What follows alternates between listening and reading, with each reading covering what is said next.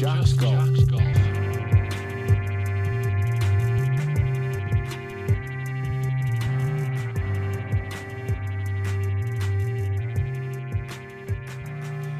Absolutely over the moon to have Rondell Barrio back on the podcast. It's his third time. Absolutely love the guy. He's never short of a joke, always makes you laugh, always reminds you what's important in golf and in life. Gives some ridiculously simple yet efficient golf tips, and shares some recent stories about his lessons with some famous Hollywood guys. He's been known for that over the years, to teaching the stars, so to speak. He tells us about Rocky, aka Sylvester Stallone. Actually, not the other way around. Fuck that one up. But how Sylvester Stallone's got back into golf and how he's faring.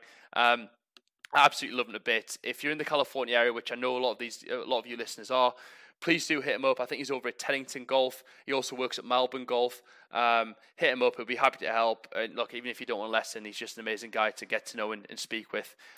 Enjoy. It's sponsorship time, ladies and gents. We're brought to you once again by 4Links. What exactly is 4Links? I realised my previous ad was a little convoluted, as passionate as it might have been. What is 4Links? 4Links is a multi-course golf membership that uses a precisely engineered point system, flexible enough for any lifestyle. Members gain access to a growing list of golf courses, exclusive video content, and unique experiences with just one monthly fee, giving you the option and variety to play wherever you want in the 4Links roster that covers Nevada, California, and Arizona. Does 4Links require a long-term commitment? You ask. Are these guys just keeping you in for like 3 years and stealing of your money? No. Each billing cycle, month to month, renews every 30 days. You can cancel or pause your account at any time. They're good guys. They're nice people. And how do 4Links points work exactly? Well, you use them to pay for your tee times, depending on what plan you select. I.e., depending on how much money you pay per month, determines how many points you get. You get a certain amount of points each month. Each plan is a different cost per point. No money is ever exchanged at the golf course, and green and cart fees are always included. Perfect for these social distancing weird time, motherfuckers. And I also need to alert you and push in a direction of 4Links' new fantasy platform, the new way to enjoy the PGA Tour, where you play head-to-head matches, you play challenge matches, there's all sorts of matches, you pick your winners. 4Links give you a great breakdown of each player and their chances for each week in the course and the tournament. And myself and Sam Keston, the COO of 4Links, discuss it in very much detail on Tour Talk on a weekly basis to give you guys the best chance to earn points to play by playing fantasy golf. Guys, go check them out. Amazing company, 4Links.com. Back to the motherfucking podcast. Oh, it feels good to be back on a podcast here, man. What's happening, my friend? How are you? I'm all good. I'm very, very, very good. Yeah, I'm just excited. A lot's changed since we last spoke on the podcast, right? It was absolutely a lot's changed. Everything was cool about 6-7 months ago. And then I don't remember life as it was. Yeah, I don't remember life as it was back then. I mean, way back then it's trippy, isn't it? It's nuts. But the other thing is though, Ron, like obviously I'm living in Amsterdam, and to be honest, it's just been a bit of a bubble. Like, it's been dealt with very well here. Numbers didn't really get that crazy. We didn't really have a strict lockdown. So, like, I don't know. I kind of feel lucky I've been in the bubble. Then you look at fucking America, and the fucking countries just seem to have imploded. Well, at least that's what the media would allow you to think, anyway. No. It's exactly what it is, and because there's absolutely no fucking leadership, and it's just a pathetic mess. And just now, the CDC came out and said this is probably going to be worse than the 1918 Spanish flu in this fall because people are just not paying the fucking attention. It's crazy. Nuts. Anyway, it is. Anyway, on to more positive things, Ron. Golf. How's the game looking? I saw that X-ray. I saw that X-ray. That didn't look good. What's happened? What's going on with me? Oh, well, I tell you, I thought it was a torn meniscus about a year ago when I was at Malbon hitting some balls, messing around, and it just started getting worse and worse. So I finally went to an orthopedic surgeon, and being a former paramedic, I know how to read X-rays. So when he walks in the room, before he says anything, he throws the X-rays up there. I'm like, please tell me that that's somebody else's X-ray because there's just no way. And he says, yeah, guess what, pal? It was the most, it was more about the realization that I'm getting old, not necessarily having the procedure done. So it's a wash because I was supposed to leave Saturday and play Pebble, Cypress, Pasatiempo. No. And I would have gone, but you have to walk these courses. I can't even walk 5 feet, for crying out loud. So it's a shame, but it is what it is. It's crazy, but I have to get it done because it's screwing with my swing. Is it like, what is it? It's like a wear and tear sort of thing. Like, what's the pain like? How would you describe like the pain? Well, in the beginning, it was kind of like a little zap, and I vividly remember feeling it for the first time. I was just like an idiot. I wasn't warmed up, and I tried to swing too hard in the simulator, and I thought I pulled a muscle, and then it just kept growing and growing. And then now I could be standing still and get this electrical zap in the knee, and which I've never experienced. And now it's just I have to wear a brace at nighttime, which is crazy. I'm telling you, it's crazy, Mitch. When I get upstairs, sometimes my legs just give; they can't support me. It's crazy. Sorry to laugh at you, man. I'm thinking about the meme. Help! No, I've fallen. I can't get up. I've fallen, can't get up, and it always happens right when I'm changing my Depends. It always happens right when I change my Depends. It sucks. God damn it. Oh man, you've still been teaching a lot, obviously, but like one thing I was desperate to bring up. I'm sure a ton of people have asked you about it. Fucking Sylvester Stallone popped out the woodwork, and he's back. He's back getting coached, right? This was the most surreal experience because we broke up. You know what I'm saying? We haven't done anything in a long time. You committed too many sins together, right? Right. And I was playing with Joe Pesci about 2 weeks ago, and he said, "Hey, Ron, listen, I played with Sly yesterday, and he's looking to look you up." And I said, "Well, that's fine. That's no big deal." And so he texted me, and so we met at the range, and it was literally, Mitch, like he gets out of the car, and it was like 1992 all over again. Literally, we didn't miss a beat, and it's a lot of fun. We at least for an hour we were reminiscing, and of course he paid me $200 for that hour, which he didn't have to. But it's just really it's full circle. It's full circle because he's back into the game. After how many years, because he's been working on movies and doing what he's doing.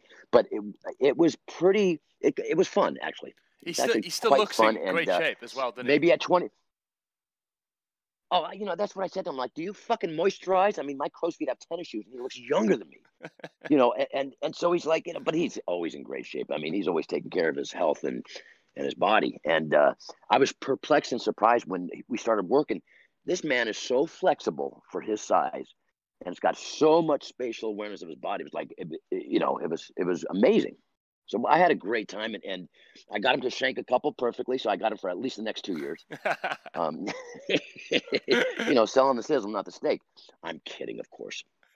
But we had a good time, and he literally, I don't know what I was like as a golf pro when I was in my 20s and 30s, but and being older now, if anybody gets pissy during a lesson, I kind of have to shut him down, like, hey, just chill. And I did that, and he looked at me and goes, "Well, yeah, you take this shit serious, don't you?" I'm like, "Of course I do." We had a laugh and a hug. I mean, it was just so great to see him again. And now we're back on it. He's like texting me at 2 a.m. Yeah, I'm working in my backyard. You're right about the right arm thing. And it's like, and I dig that stuff. Yeah, man. Look, I've probably been on this earth long enough to experience like when I guess you're good friends with someone and you go through a period of life together, and then for whatever reason life takes you down separate paths, and then you reconvene like 15, 20 years later. But it's amazing that like golf was like at the center of, I guess, your friendship and or working relationship. It must have been pretty cool to see him, and it just all clicked back into place again. It literally, like, it's been about 15 years, 20 years, and it literally, like, we did not miss a beat. And I literally talk about memory lane. We were going through, we were on top of buildings in downtown LA at 4 a.m. When he's filming his movie Demolition Man, and in between takes, we're hitting balls into the net. It was just so much fun, reliving all that stuff. And plus, he said, "Look, I'm in for the journey again." He's back into the golf game, which is that. That's what I love about it.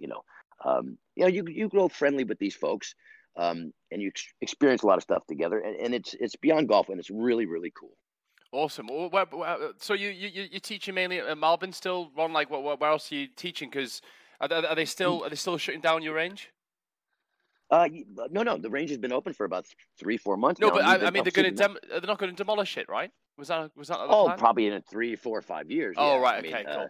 Yeah, so he came straight back to the range, and that's where we all started, anyways. And which I actually prefer at the moment. Getting to see your ball flight and stuff like that. And nobody at Studio City, where I've been forever, they are so used to people like that. Nobody bugs them. Nobody, So it's really a fun spot. And so we hit balls for 2 hours and just had a fantastic time. It was great. That's awesome, man. So tell me a bit more about your Monterey trip, Ron. I recently gave away a 4-ball for Pasatiempo, and the 4 guys that won it just looked like they had the most incredible time. Like, talk about pure golfing experiences. It doesn't come much better than Pasatiempo. So how did your sort of Monterey trip come about? Who you meant to go with? Tell me more. Well, okay, so Mark Wirtz and John Buscemi. Mark has a house up there, beautiful home, and we've been talking about this forever. He's invited me 1,000 times, but I flake. No, I just don't have the time. So finally, we plan it, and I've never played Pebble, I've never played Spyglass or Pasatiempo or the Preserve, and here we go. I'm about to do all this stuff, and come to find out that you got to walk with a caddy. I can't even walk downstairs. If I'm in a cart, maybe. So I've yet to experience those courses, and I was looking so forward to it. So I have no knowledge of any of those courses except for what you see on magazines and TV. So it bummed me out pretty much. And of course, Mark and John Buscemi, being who they are, said it'll happen again, no big deal, which is awfully kind. But it just really screwed the pooch for me. I was looking so forward to this. Yeah, man. But you know what? You put it in perspective, right? Like, it's like for me, golf trips are like, I think that's the pinnacle of my enjoyment. That's where it maxes out, right? Going away with your friends on a road trip or abroad or whatever, and going to play golf, get pissed, like talk shit, have a good laugh. Like that for me is like the pinnacle of golf enjoyment. I actually had a trip to Spain planned 3 weeks ago. That got cancelled because Corona spiked again, so we couldn't go there, which was a bummer. But like, if the last 6 months told us anything, it's just like, it's perspective. Like, it'll come around again. And the thing is that this trip was like, I go everywhere and play golf because that's what I do for a living. Life, but this trip was specifically, and I teach John and Mark and it was specifically, Ron, I don't want you to tell us anything you enjoy your golf game, which is extremely rare for me. And not because people, are insistent on it, just because I can't help myself. You know what I mean? If I'm with a student, I want to play my game, sure. But if I see him fucking up, I'm like, no, okay. And I just, just start spouting it out. But I was really looking forward to maybe breaking 100 on one of those courses. I don't know. What do you think, Ron? Like, don't be too humble here. Like, you go to Pebble, playing from the tips. You give it your best shot. Like, you play your best stuff. What are you shooting? What's a good score for you? Well, for the fact that I've not seen it, although I've heard a lot of people say, it's gorgeous on TV, it's not that difficult. But the way my leg is now, sure, I'd like to shoot par, but that's probably not in the books. Because my swing has drastically changed. I can't get to my left side. So, realistically, it'd be hard pressed to shoot above 76, 77, but anything's possible. I would have found out a way. Your swing looks so like silky and pure still. Like, are you just covering it up or something? Like, it still looks like, when I've looked at it over the last sort of 3-6 months, it still looks, well, to the untrained eye like myself, it still looks like beautiful. Well, but a lot's changed, the right? thing is that it's that my clubs are dialed in. I know exactly how far each club goes, but for the fact that I've got that little hindrance on the left side, I look at my swing right now and I get sick to my stomach because it's not my method. I have to kind of hang back a little bit and whatever it looks like. But when you reach a certain level and you can't get back to that, it's really frustrating. So I'm doing things that I yell at my students to not do, but I've got no options. So, I'll occasionally hit it way off the planet, and that just pisses me off. But at the end of the day, the short game will always save me because I practice that the most. But just to experience those courses specifically, I've lived in this state my entire life. Can you imagine a golf pro in the business for 35 years and never played those courses? It's nuts. It is nuts. Yeah, whatever. Could I shoot 100? Of course I can shoot 100. Anybody can. But I would have been grinding like there's no tomorrow just to, do my level best to shoot par. Of course, what are the chances, please? I'm just talking out of my ass. But it sounds like a good story, doesn't it?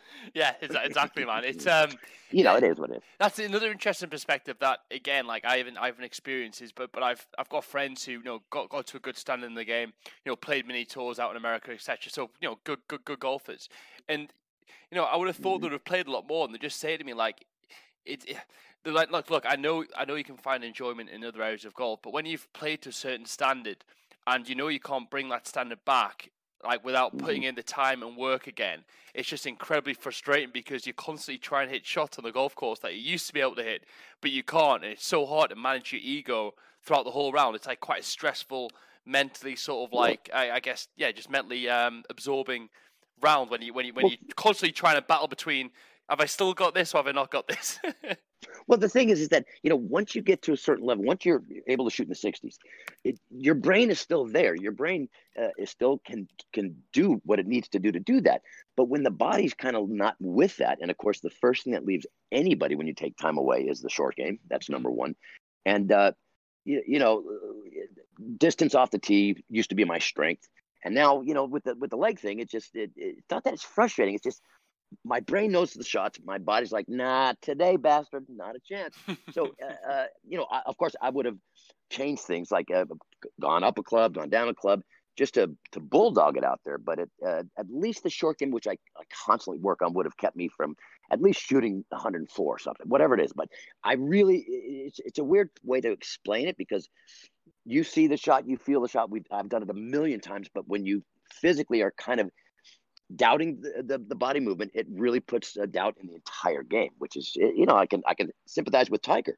And by the way, no, I'm not even close to that level. I'm a 30 handicap compared to those boys. But you know what I'm saying? It's when your body's just not capable of doing what your brain wants it to do, it's a little frustrating. But at the end of the day, if I shot a gazillion, being on those courses with some guys I love was I was looking forward to that. Just to enjoy the experience, which is, I never used to do that because I was doing it for a profession. So I'm bummed. Well, I was just about to say, Ron, like as you've I guess got older, what specifically has changed for you about how you view, perceive, and enjoy golf? Well, what's crazy is that up until the knee injury, I've never practiced this hard in my life, even when I was touring and playing professionally. I found a new love for golf, and not the actual game, but the love for what it gives me internally.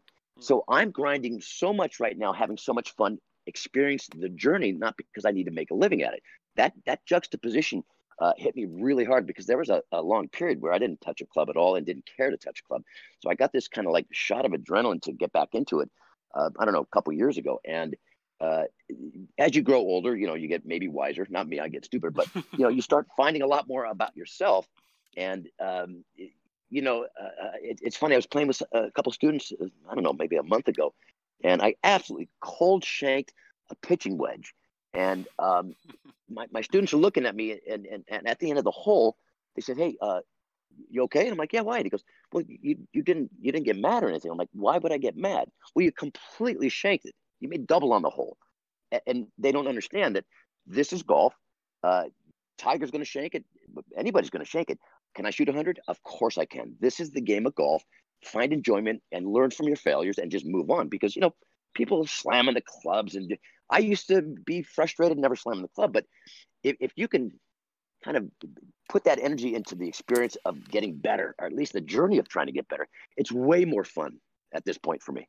Yeah, and you know what I mean? Yeah, no, absolutely. I think the exact same thing. I think people fail to make the distinction in golf between like the amateur game and the pro game. Like when you watch professionals get pissed at a shot, it's because they are the best in the world, playing for millions and millions of dollars every single week. They're extremely competitive, extremely talented, trying to leave their mark on the PGA Tour. It's a lot more heated competition, and seeing the frustrations out there, I guess you can understand a little bit more. What I think people could do with is taking a step back, because like when you're playing out with your buddies, you hit a bad shot and it is frustrating. Everyone enjoys golf when you when you play better, but it's like just enjoy being out there for one. Enjoy being with your friends. Right. Enjoy the fact that you are playing golf, and you've just got to be sound in the knowledge that you're not gonna play well every single time you tee it up. Sure.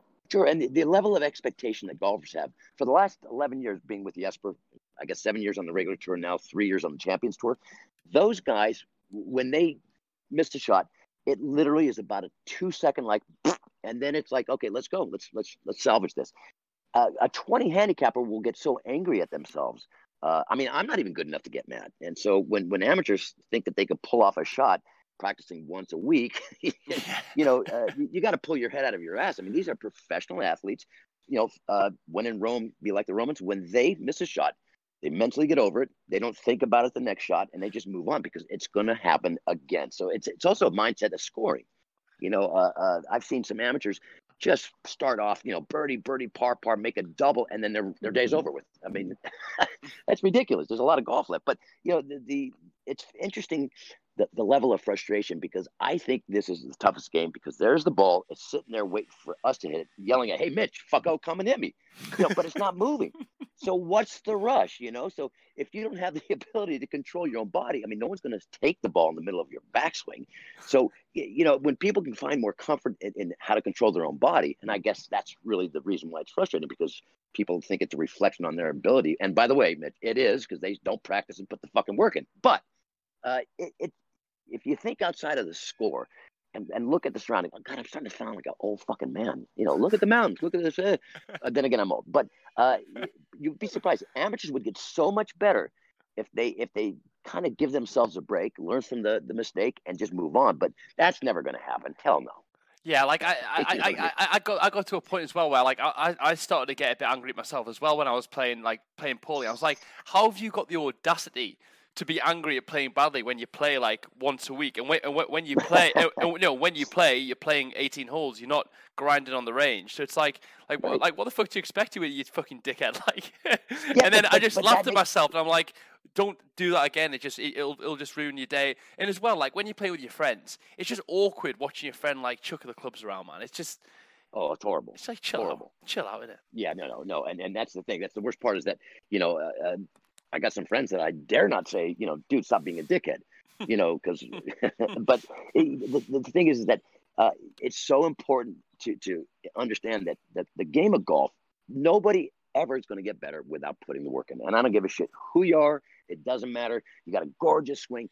If you don't put the work in, you absolutely will not improve. Period. End of story. Why don't you do some underwater basket weaving or snorkel farting? Because nobody's going to get better without working it. Now, I just saw your swing recently, and I got to tell you, you made such a great change on your takeaway. Your downswing sucks ass. We'll talk about that later. But your takeaway is so on point right now, and I know you put the work into it. It doesn't matter that you don't have to hit a ton of balls. You can do it cerebrally, but the change you made. And how did you make that? I mean, that must have been a pretty tough journey for you. But how'd you do it? Well, that's I've listened to your videos and your feedback, obviously. But it was just range. Like I moved to Amsterdam in like January, February or whatever. Found the local golf course. At the time, didn't have many people to play with, so I was like, I can play out on my own if I want, but why don't you use this time to get better? So it was just I guess the situation I was in, pushed me towards practice more than play, and then I just sort of let go of my old habits. Like when you first thing was change your grip, like working it more into my fingers, and it just when people first make changes, because it feels so alien, it's so easy to revert back to your comfort zone. It's like life, isn't it? It's much easier just to stay in your lane, stay where you know is comfortable, and that was what my swing was before. But it was just giving myself the time, I think the first thing was like just give myself like a judgment-free month, like 3 to 6 months or whatever, where you're going to suck, where your swing's going to be looking a bit funky every now and again. You're going to be shanking the ball. So first thing was a mindset thing, just understanding that I'm going to get worse before I get better. And then other than that, just work. It's just like paying attention. Like I guess from what you said, right? Like it all starts in the setup, right? So the grip I knew was important. So I was just like, right, work in your fingers, see what that feels like.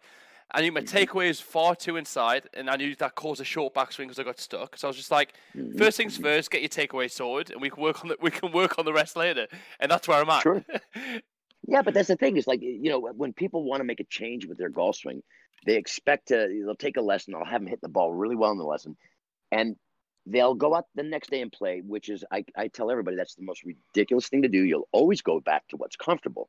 And so there goes oh man, that guy fucked up my game, and people know better than that. But at the end of the day, it's, I guess people don't really realize how tough the game is. But if you have core fundamentals and mechanics and you know how to practice correctly, because let's face it, I don't care if it's Amsterdam or anyone else. Somebody goes to a range, hits 5 wedges, and gets straight to the driver, right? It's all about the power and the distance. And I'll tell you, There's lots of balls in the trees for all the long drivers. It's not about the distance, but how do you stop men with testicles? You just can't until they either quit or they say, well, fuck it, I got to get better then. I'll tell you what's a blessing, Ron. My driving range removes all egos because you're not allowed to hit woods or drivers. Perfect. The range, the range is only like a 190, 200-yard range. There's a car park on the right. If you hit driver, like if they allow drivers, there'd be balls lost over the back in the woods, and car windows would be getting smashed. So they're like, no woods, no drivers, and it's amazing what that does to your mentality. All of a sudden, you're like, you're not as arsed about the driver. You're more bothered about getting you swinging correctly. And the other thing that did, because I wasn't practicing with the driver, I started to get way better feels for my irons. And as such, like for the first time, I was actually starting to feel the weight of the golf head. I never ever understood that concept because I was gripping the club so fucking tight, trying to like lace this shit out. It's like, wait, hang on a minute, like loosen up. When you move the grip into your fingers, it gives you a better feel of the weight of the club head, and you can almost use that as your tempo, and that almost like fixed my tempo, just like letting what came naturally with the weight of the club, as opposed to me forcing it with my shoulders and arms, Correct, and that's the crazy thing is the maximum amount of drivers anyone's going to hit is 14. Versus 30 or 40 iron shots. So, if you do the math, and I'm not that smart, but let's face it. So, but you just now talked about spatial awareness of your body and your swing. See, that is brilliant right there, because that's the only way that people will improve it, able to feel it and have that synergy between what they're asking of their body and the picture they're painting. But you can't do that if you're just pounding driver after driver. But did you work with anybody on your takeaway? Because it's just so good. I just watched. You've sent me, I think, 4 videos over the last, say, 6 months where you've just broken down my swing, like tell me how far inside the angle of my club head's pointing wrong. And I just took that on board and just really simplified what I was doing. Just hit a few, honestly, just hitting mainly chip shots, to be honest, Ron. Just getting a 7-iron out and hitting chip shots with a half a swing, making sure my takeaway was on point each time. And video myself as well. Like, it felt weird at the start, like setting up a tripod to video myself when I'm a fucking 8 handicap. Like, who do I think I am? But but I became quite obsessed with just like watching the videos back and seeing the club I was getting further and further outside. I was like, well, I'm making a little bit of improvements here. And as well, like the feel I got from my iron shots through the grip and through feeling the club head transferred directly into my short game when I'm chipping and pitching as well. Yes, exactly. And I was able to use the bounce of bounce of my wedge a lot more now. You see, and I'll guarantee you 99% of the amateurs have no idea what you just said. And in the sense of like bounce and all that. And I can tell you, if you do not have the correct grip, don't play golf, because you'll never, ever improve. It literally is the difference from, let's say, throwing a ball from the palm of your hand versus the fingers. It's literally that big of a difference. That's what you did for me, Ron. When you told me about throwing the golf, when you took talk me through the notion about how you throw a baseball, how you throw a tennis ball. You don't throw it out your fucking palm; it goes nowhere.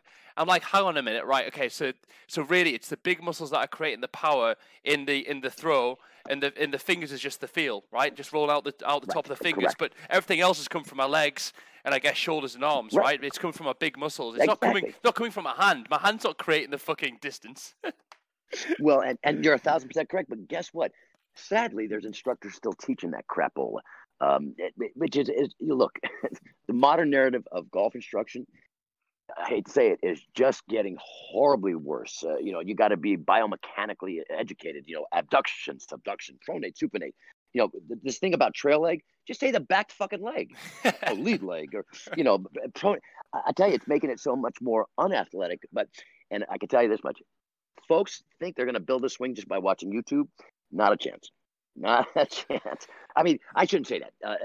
If you know what you need to fix, fine. But it really all starts with the fundamentals: the grip, the posture.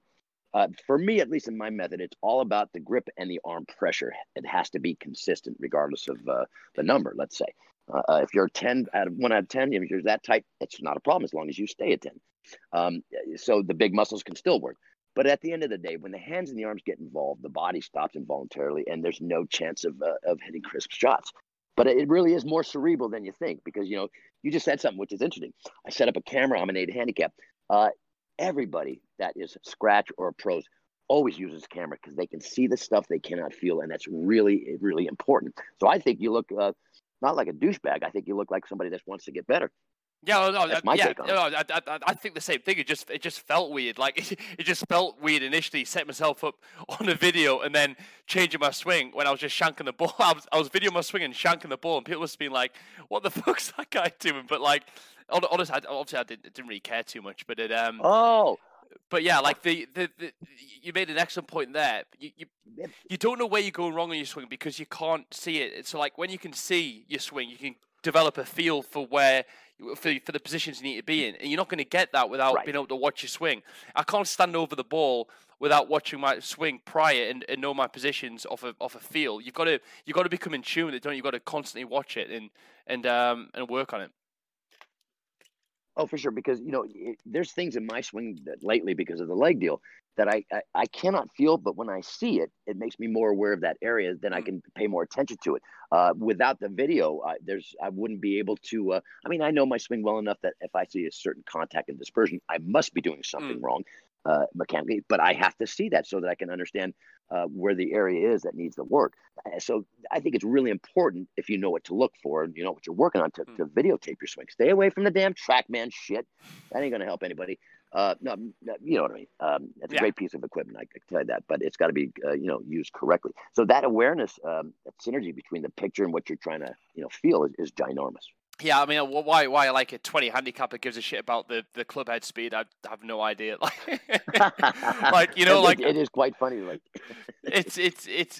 look, I get it. It's fun, right? It's fun to know the data behind what you're doing. It's good to compare it to pros. I get it's fun, but like, it's just not gonna get you better, I guess.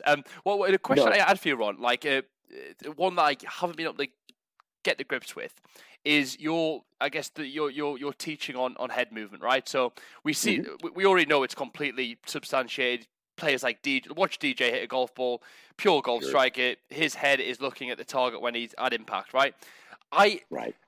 Would you still teach that to people who can't seem to get it right? And what would your, I guess, advice be without working with them every single day in order to get that feel of being able to hit the golf ball without looking at the thing? I just can't. I just can't feel like I can do it. I just fuck up every single time. Well, again, it's like turning the head itself wouldn't make anything happen correctly. The best way that I can give the juxtaposition is whatever you work on with your golf swing, let's say, whatever that is, try and throw a ball doing your golf swing movement of your body. Let's say the lower body goes first, the shoulders don't. I mean, you'd look just completely ridiculous. So I have to take it out of golf and put it into the context of movement that the body has to do and wants to do. Okay. The head movement itself, when I look at my swing, I don't start my downswing with my legs. I don't think of my legs. But when I look at my swing, the legs are leading. But I'm not doing that consciously because my brain knows that I'm accelerating past the ball. Now, not looking at the ball, people are going to say, well, I'm going to miss the ball.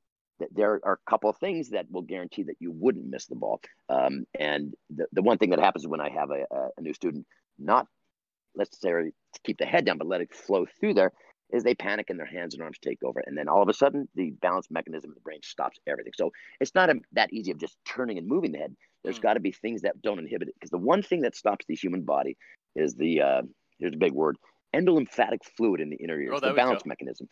So the second that your grip and arm pressure changes, or mine, involuntarily your body's going to stop. Just like when we trip, we don't think in that millisecond to put our hands out, right? Or we're falling down, we reach up. That's an involuntary response. So when the body gets shocked by changing, let's say on your downswing, you start changing your grip pressure. I don't care if it's tennis, baseball, golf, your body is going to protect itself and stop the movement. So in order to not have that movement stop, that's why the grip and the arm pressure is by far the most important. Because let's say when you're throwing a ball, visualize the wrist fulcrum and the elbow, they're very languid and flimsy. That is the only way that the body can continue to go through it. The second that you lose that tension, or you change the tension, the protection mechanism kicks in, doesn't matter what we're doing, and stops the body to protect itself. So there's a couple of components to do it, but at the end of the day, we know we have to hit down the golf ball with all the clubs on the ground. So that means your body physically has to be moving through and past the ball to do so. So yes, my method in 35 years still hasn't changed, and some people are coming around, but it's not just turning the head. There's quite a few things that have to happen. Now, the touring pros that are starting to do it, yes, and change it, because there's a lot of guys that, especially on the senior tour now, that have been out there that are experimenting with moving the head, you don't necessarily have to look out, but the head has to have the ability to keep moving. So I think it's going to take over because it's really also about physical health to your back because, so many injuries with the back and the legs because of the body being contorted. This is really freeing up a lot of body ailments because the body's one big unit now, not starting with the legs and not the shoulders. And so it really is kind of come around. And again, it's not about the consistency of impact is everything. I mean, I've asked even single digit handicappers, tell me how you've squared up every single club face to your target. And people would be like, well, what do you mean? Is it my alignment? I'm like, no, how do you deliver your club face with every club in your bag to your intended target? Literally, people have no idea. And that's kind of important in golf because it's fucking accuracy. You know what I mean? Yeah, I'm perplexed already. I wouldn't have a clue. I wouldn't know how to answer that. But, well, if I said to you, if you're throwing a ball, the moment you let go of it, where's your body? Where's your lower and upper body? The second you let go of it, think of that picture. Where do you think your body is the moment you let go of it? It's not at the target, is it? It's way left. Yeah, it's way left. Your body's right. That means that your body's still accelerating. Now, golf, unfortunately, people make the ball the finale. Like, okay, there it is, and it's over, which is not even close. You have to have the acceleration past impact. You know what I mean? Yeah. So I'll ask him, right? Does that change that? Like, I think that's the difference between like stabbing the ball and striking the ball, right? Like you can get around a golf course like stabbing it, but you're not compressing the golf ball, you're not striking it. And the way you're talking about acceleration through impact is actually compressing the ball and coming right the way through. I think we all underestimate how heavy our heads are as well. It's almost like, when I look at my position at impact, my head's directly down looking at the ball, right? It's almost like I can give myself mini whiplash every time. Because you think how quickly your neck comes up when you with your arms. Like that obviously develops pressure over a period of time. So when you talk about I guess avoidance of injury, it must be huge. Well, the thing is that, people think that they want the most amount of club head acceleration at the ball. That's the worst place to have it. You want the fastest amount of club head speed about 3 or 4 feet after impact. And a lot of people that doesn't make sense to. So the only way that you can continuously accelerate is if the body has the ability to do so. And I can tell you this much, leaving your head down, it not only a lot of injury, you have now introduced the small muscles, the hands and the arms, to try and control the club face. And what are the chances of hitting down on it? Probably not that good. You've seen my grip, right? My normal grip, I have a 2-finger overlap. I take my right thumb and index on, so I only have the fuck you finger of my right hand on the club at all times. So I guarantee you, I don't have, because I had people try it and they're like, no way, I'm losing control. And I said, that's the point. You don't control it with your hands and arms. So it's still kind of yes, it's a trust issue, but when I get folks to understand just conceptually what they need to do with their body, then it clicks pretty fast, and then turning the head out is a piece of cake. Yeah, I mean, it looks at with the way you have your students like to hit the ball, it's nuts. The transition they go from like looking really awkward, stiff, and using all the wrong muscles to almost looking like fluid. I think fluidity is the best way to describe your swing and the swing you sort of teach upon people. It looks more natural after they've learned that, right? Because it is. And the other question I had, Ron, like in relation to that, was a lot of people talk about like, I've got really good hands, like I've got good hands in golf. Like, are they just completely misunderstanding what that means? Yes, 100%, 1,000%. Good hands in golf. What does that mean? Is it controlling the club head? Is it controlling the angles?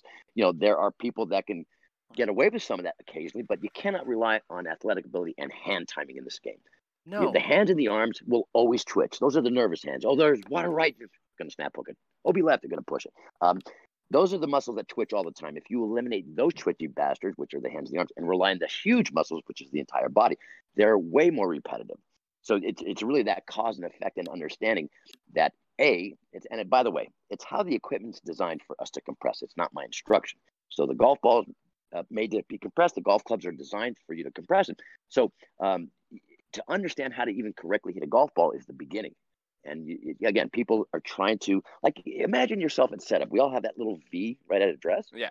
I'll ask everybody, so once you start your backswing, when do you expect to see that same look at address? They say, well, at impact. And if you think about it, that would be completely incorrect. So the only time you would see that same V that you had at address should be about 3 or 4 feet after impact. Because if you're accelerating, the club, that's creating lag and the load angle, if you will. And the release of the hands and the arms is completely involuntary. And by that, I mean, it's a natural response when the body acceleration phase turns into the deceleration phase, that it naturally comes off the body and releases. but people are trying to release it at the ball. So, it's such a huge difference in concept. And like I said, teaching pros, um, I don't know what it's like anywhere else, but in the States, there's kind of like this theme of, segmenting the human body. And I feel like that's why people are just not improving. They just are not getting the proper concept. I'm not saying that.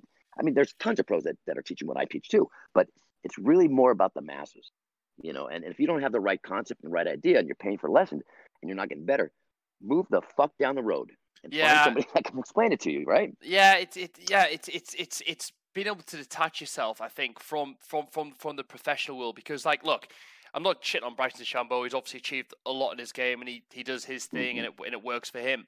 But you've got to understand, as like a fucking 14, 16, 20 handicapper, you can't listen to Bryson DeChambeau and then try and do that exact same thing. Like the Matthew Wolf swing, nuts, right? I mean, taught by George Gankis, who's a pretty popular coach at the minute, I'm sure. I mean, it's obviously working great for them. Like, he's hitting the ball a mile. He's already won. He's plenty top 10 finishes this season already. But the amount of people you see trying to replicate Matthew Wolf's swing is just it's nuts. It's like, detach yourself from that. They are incredibly talented people who have hit thousands and thousands of golf balls every single week for the last 15 years. Like, of course they're going to be able to do that well. Like, you're like, just understand you're a regular Joe. Be humble, I guess, and then and build your swing from that knowledge. Not try and implement what you see on TV. As fun as it can be. You just said it. Yeah, you just said it. Build your swing. I mean, it's funny you said Matt Wolf. It's about, I don't know, 6 to 8 months ago. I've been teaching this lovely little lady, Japanese lady. She can't be but 4'9". I hadn't seen her for 4 months. The first swing she makes, she started bouncing those. No way. Like Matt No Wolf. way. I'm like, oh my god! And I didn't say anything, and I let her take 3 or 4 more swings. Matter of fact, I think I even put it on Instagram. Yeah, it's probably still there. And I said, "So, Tama, can I ask you a question? What's going on with the knees in the beginning of the swing?" She goes, "Oh, Matt Wolf." She's like 4'9" and weighs 10 pounds, and she's doing this thing. I'm like, and the thing is, it's crazy how amateurs think. Like, I had a guy just a couple weeks ago. I just idolized Fred Couples. I would like to look like him. And this guy weighed 600 pounds. So with would a couple of Freddies. How in the hell would you want to do that? Yeah, of course, but but I mean, it's crazy. But that's the thing. What sucks is also the commentators on TV will say, "You amateurs at home, look what he's doing," and do that. That is absurd. Oh my God! I mean, these guys do it every day for millions of balls they've hit, and not one touring pro ever wants to copy another touring pro swing. So take that page out of the book. You know what I mean? But I don't know. I guess the idea of looking like a pro is one thing, but you're never going to hit it like a pro with their swing. Trying to imitate their swing, if you know what I mean. Yeah, well, right? Absolutely. And I guess the other thing as well that I realized was, like, it's just like you said it yourself. You said you practice your short game the most. That's what I've done a lot over the past sort of 6 to 12 months. It's strange because people prefer, I guess, to tee up on the range, hit the ball as far as they can, but don't understand that you don't hit many greens as an amateur golfer. Like, you might hit five, 5, 6, 7, 8 of the most greens in regulation in a typical round of golf, right? So you're playing a lot of your shots in and around the green, the bunkers, tight lies, in the rough. And why people don't go and practice that is beyond me. The people think they hit every green. The way people practice, you'd assume that they think that they're going to hit every green that day. Yeah, not a chance. And that's the thing. It's like, it's not even, the statistics are out there for tens of years.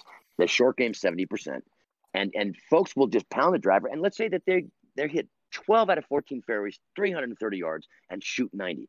That's a lot of fun, don't you think?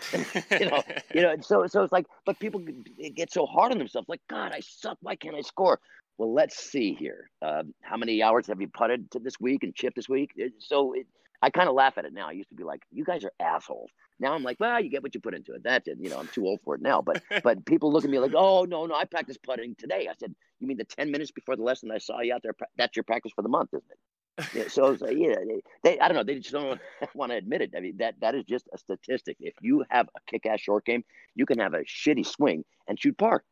Yeah, it's nuts. Like I've spent more time practicing out the bunker this year than I have ever, and feeling the weight of the club head in your bunker shot is giving me way better feel with my iron play as well, because it's all about the weight of the club head. I think anyway. That's how I think of it with my feel when I'm hitting the ball out of the bunker and getting that splash. Like, you know, I kind of try and take that feeling in my iron game as well. So like, I think people are ignorant to the fact that, you know, your full swing is just a big chip.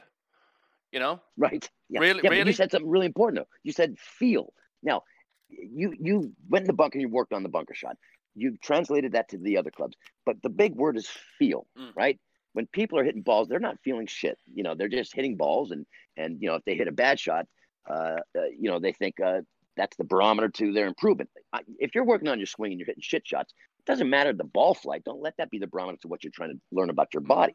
But feel, you know, you've got to be able to have that awareness of your own body. You know, like, I feel like this is happening in my golf swing. If you have none of that, it just doesn't make any sense to spend money hitting balls and taking lessons, because it is you. I should have listened to you sooner, because I was so caught up on my ball flight, because like you've seen my backswings, like, you know, traditionally over the top, whatever. That creates a lot of spin. I get these high, weak sort of fade ball swings. I was getting so fucked off because it takes like, I don't know, 10, 15 yards off your distance. But instead of focusing on my ball flight and all the stuff that, you know, you have to be actually good at golf to really care about, I was like, I was just get your setup right, get your swing right, and the ball flight will take care of itself. Stop trying to like force what happens to the little white thing, and start thinking about how you're setting up, and about your movement through the golf ball, and that'll take care of itself. Right. It's not magic. It really isn't. But again, it's getting that word out. You know, it's so difficult to get through to folks that are, you know, let's say somebody's a 10, and they, you know, for me personally, I don't know what any other pro does, but I have a little litmus test. When I take on a new client, the first thing I ask them, would you be willing to hit a sandwich for 1 month and don't play any golf? And usually it's like, well, I got a weekly game with my guys, and I'm like, see ya. I'm not interested. Because they're not willing to get better, if you will. So to go to a 10 to a 5, a 5 to a scratch, it's going to take work. But I don't know. People might think it's just going to happen one day. But it's all about what you put into it. You know, not just physically. You know, you got to be in tune with your brain and your body. Yeah, you know, that's why I love. Like, I'm obsessed with par 3 courses, Ron. Like the course I play, the course I remember out here it's only a 9-hole course. It's not a par 3 course, but it's not terribly long. And it's just done wonders for my game, because, like I said, it's more centered around the short game. And there's, you know, obviously we speak to, you know, unique, progressive, interesting people, places, and brands all the time. And there's a place I want to sort of labour on with you that I've seen you spend a lot of time at recently, which just looks like the coolest setup ever. Tell me about that par 3 course in Malibu. Like, what's that all about? Who made it? How's it designed? And how on earth do you get the ball around that place? It looks solid.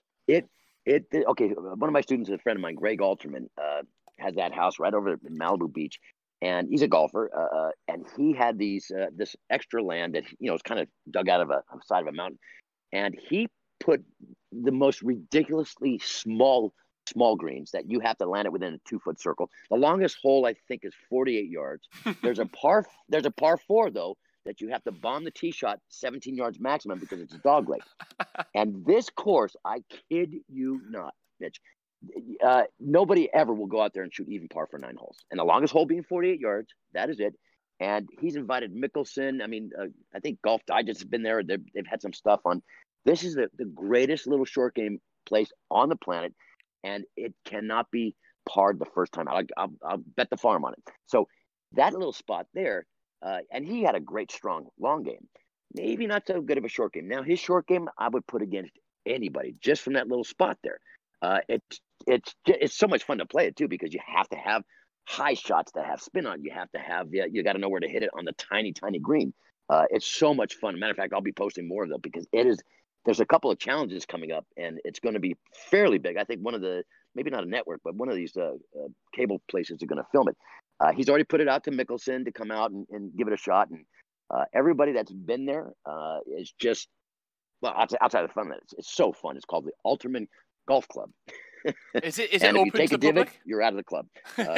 Is it open to the Oh public? God, no. No. It's in his backyard, but it's in his backyard. However, you know, I can get folks out there, but you got to bring a lot of money.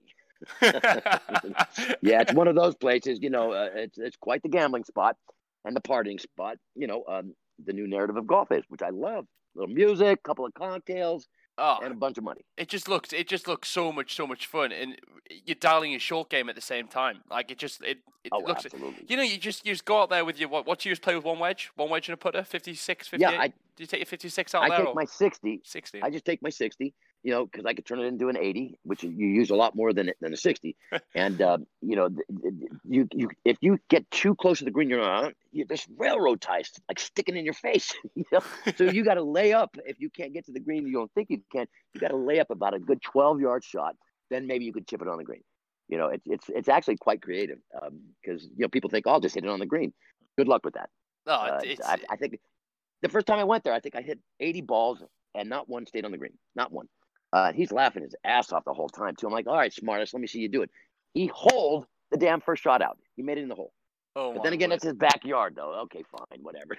it looks like it still takes an enormous amount of skill to get the ball around that place. But I love drawing people's attention to I guess places, brands, and people that are doing something really cool for the game. Yeah, it's private. I get it. But look, if he's able to, I guess, if we're able to highlight it, then people are going to replicate it, and that's what we want. Course. That's what we want, and absolutely. That's what California is so fucking good for. At least my experience of it is the municipal golf system. You must be thinking, like, why is he getting so hyped on that? It's like we don't have that. We don't have that sort of setup in England, really, and it's just like a blessing.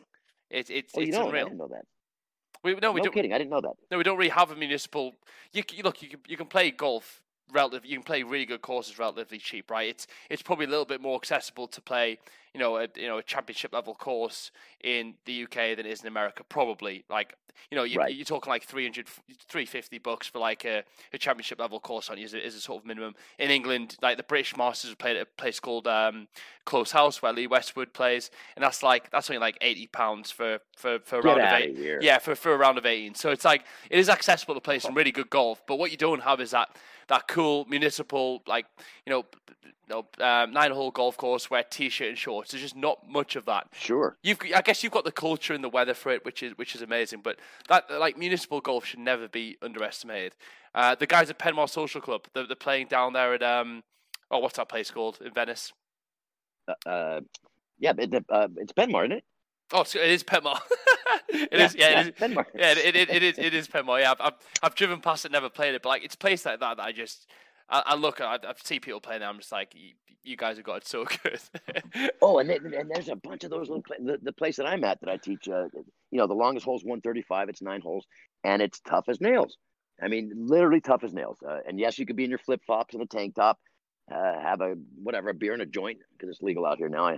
I don't partake, but anyways. There's so many of the municipal courses around here that are, it's like $25 to play. Now, if you play a course like you're describing in the UK, that's like, $400, $500 out here. Yeah. If you can get on. If you can get on. That's the snootiness of LA. That's the I think that's the cool thing about England. Like, there's not many private members clubs. You can play some really good golf by just turning up and playing, which is really cool, obviously. Yeah, wow. You mentioned there about having a beer and a joint. I think I told you last time about I've only mixed weed and golf once, and it didn't go well. And it was on 420. It was in LA. I was like, I've got to. They say you don't know LA until you've smoked smoked their weed, drunk their beer, and slept with their women. So hopefully you got all 3 of them. 2 out of 3 mainly, Ron. Just the 2. Gotcha. Well, that's the thing. It's fun. It's so much fun. I don't happen to smoke joint, but I'll replace that with some Jack Daniels and Corona. So it's the same. Unreal, man. Ron, I don't want to keep you too long. Obviously, we've said, well, I'm trying to trial out this 45 minutes, but we're going over that. And I don't give a shit because I just love talking to you. I learn so much. Over the next sort of 6 to 12 months, it's going to be obviously tough for you. What's your focus on? Like, what's your approach to rehabilitation in terms of injury? Because I think that can help a lot of people. Because people, when they get injured, stop playing golf. It often just stops, right? They just, they can't get the game where it used to be. It just they break the habit of playing golf. Like, what's your approach to getting better? Well, I'll tell you this much. I know once, they said it's like between 3 and 6 months of full recovery. I'm accepting the fact that when I start back up, I'm going to be nowhere near I am even right now. And that's okay, because that's just to be expected. So I'm going to do what I should be doing correctly when I get back into it. I'm going to start, which I can start a lot sooner than a full swing. I'm going to start with the short game.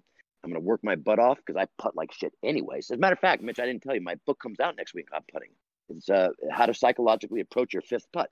So that one is going to, I think that'll be a good seller. But at the end of the day, I think it might do well. Short game. I'm definitely going to start with a short game.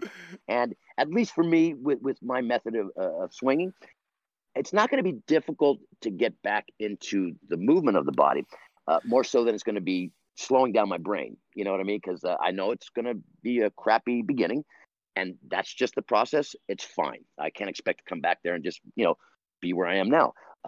It's golf. It's life. I'm not going to take that too serious. Of course, when I'm feeling 100%, I'm going balls to the wall, of course, because that's what I love to do. But I know it's not going to be good in the beginning, and that's just fine with me. Okay, so it's yeah, I love that, because I think that'll help a lot of people. Ron, like I've played with people, who get injuries, and then they don't give up, but like it breaks the habit. It's a shame to see, because they got so much from the game. Right. It's just refreshing to hear someone who's obviously been through injuries, been through like falling in and out of love with the game over like, I don't know, like a 40-year period, to sort of come up with, how you're going to approach your injury. I think that'll obviously help a lot of people, man.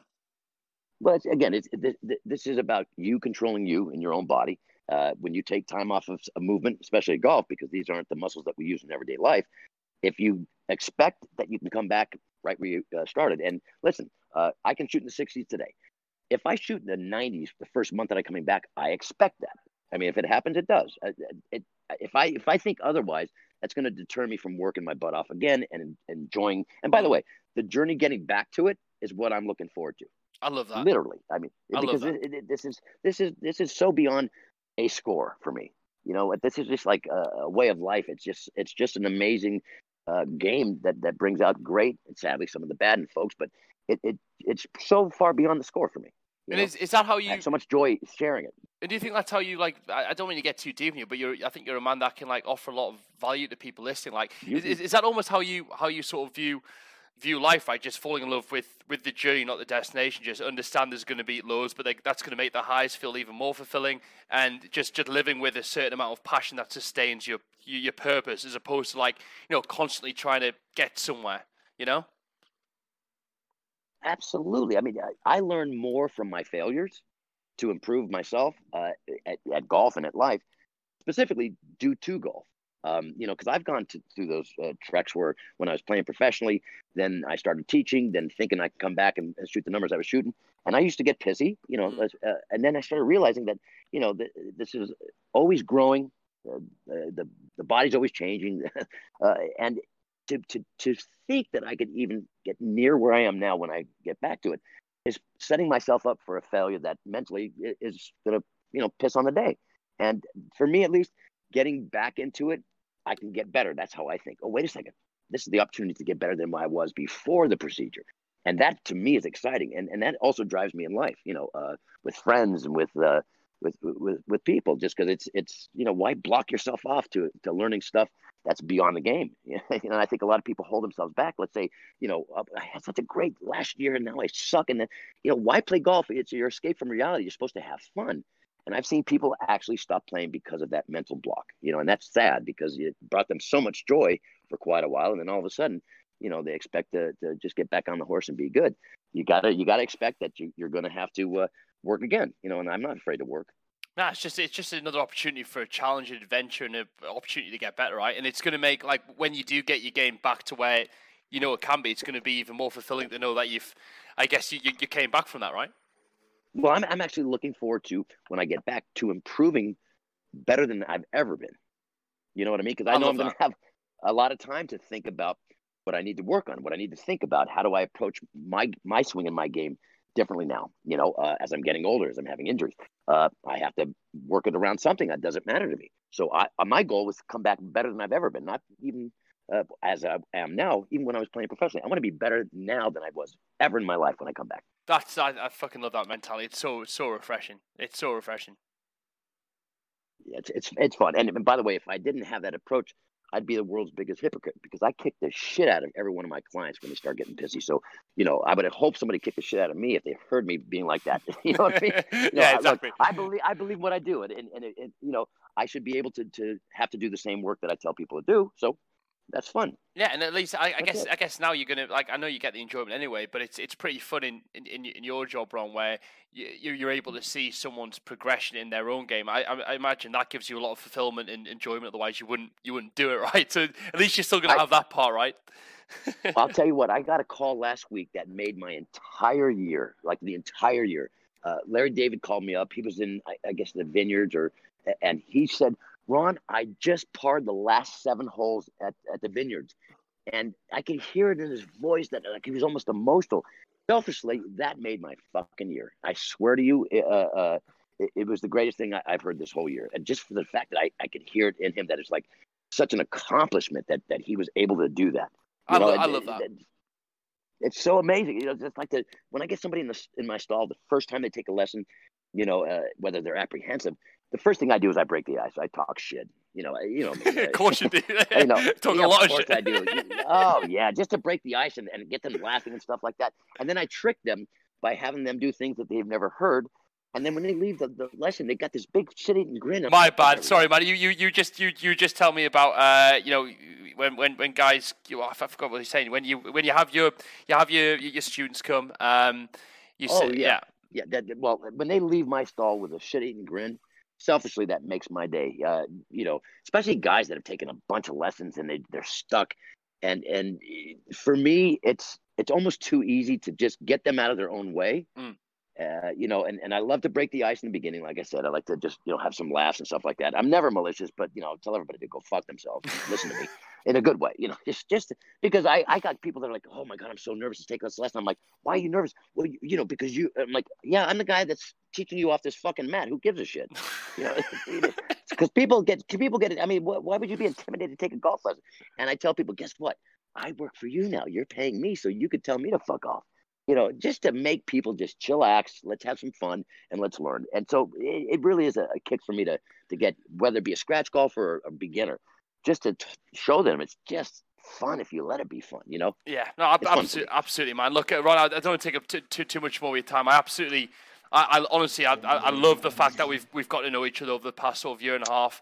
I've learned a lot personally from, I guess, your approach to golf, but also how you approach life, right? You don't take yourself too seriously, but you still take your work seriously, right? You love watching people improve. You love the journey yourself. So thank you for being you, man. Thank you again for taking the time to come on. I'll catch up with you soon again, man. Thank you so much. Hey, anytime, my brother. Anytime. I had a lot of fun with you, and let's keep working on that goddamn downswing, can we? Yeah, I'm going to be hounding you with videos all weekend, Ron. Okay, please do. Have a wonderful day, man. You too, buddy. Thank you, man. Take it easy. Bye-bye. Bye-bye now. You too.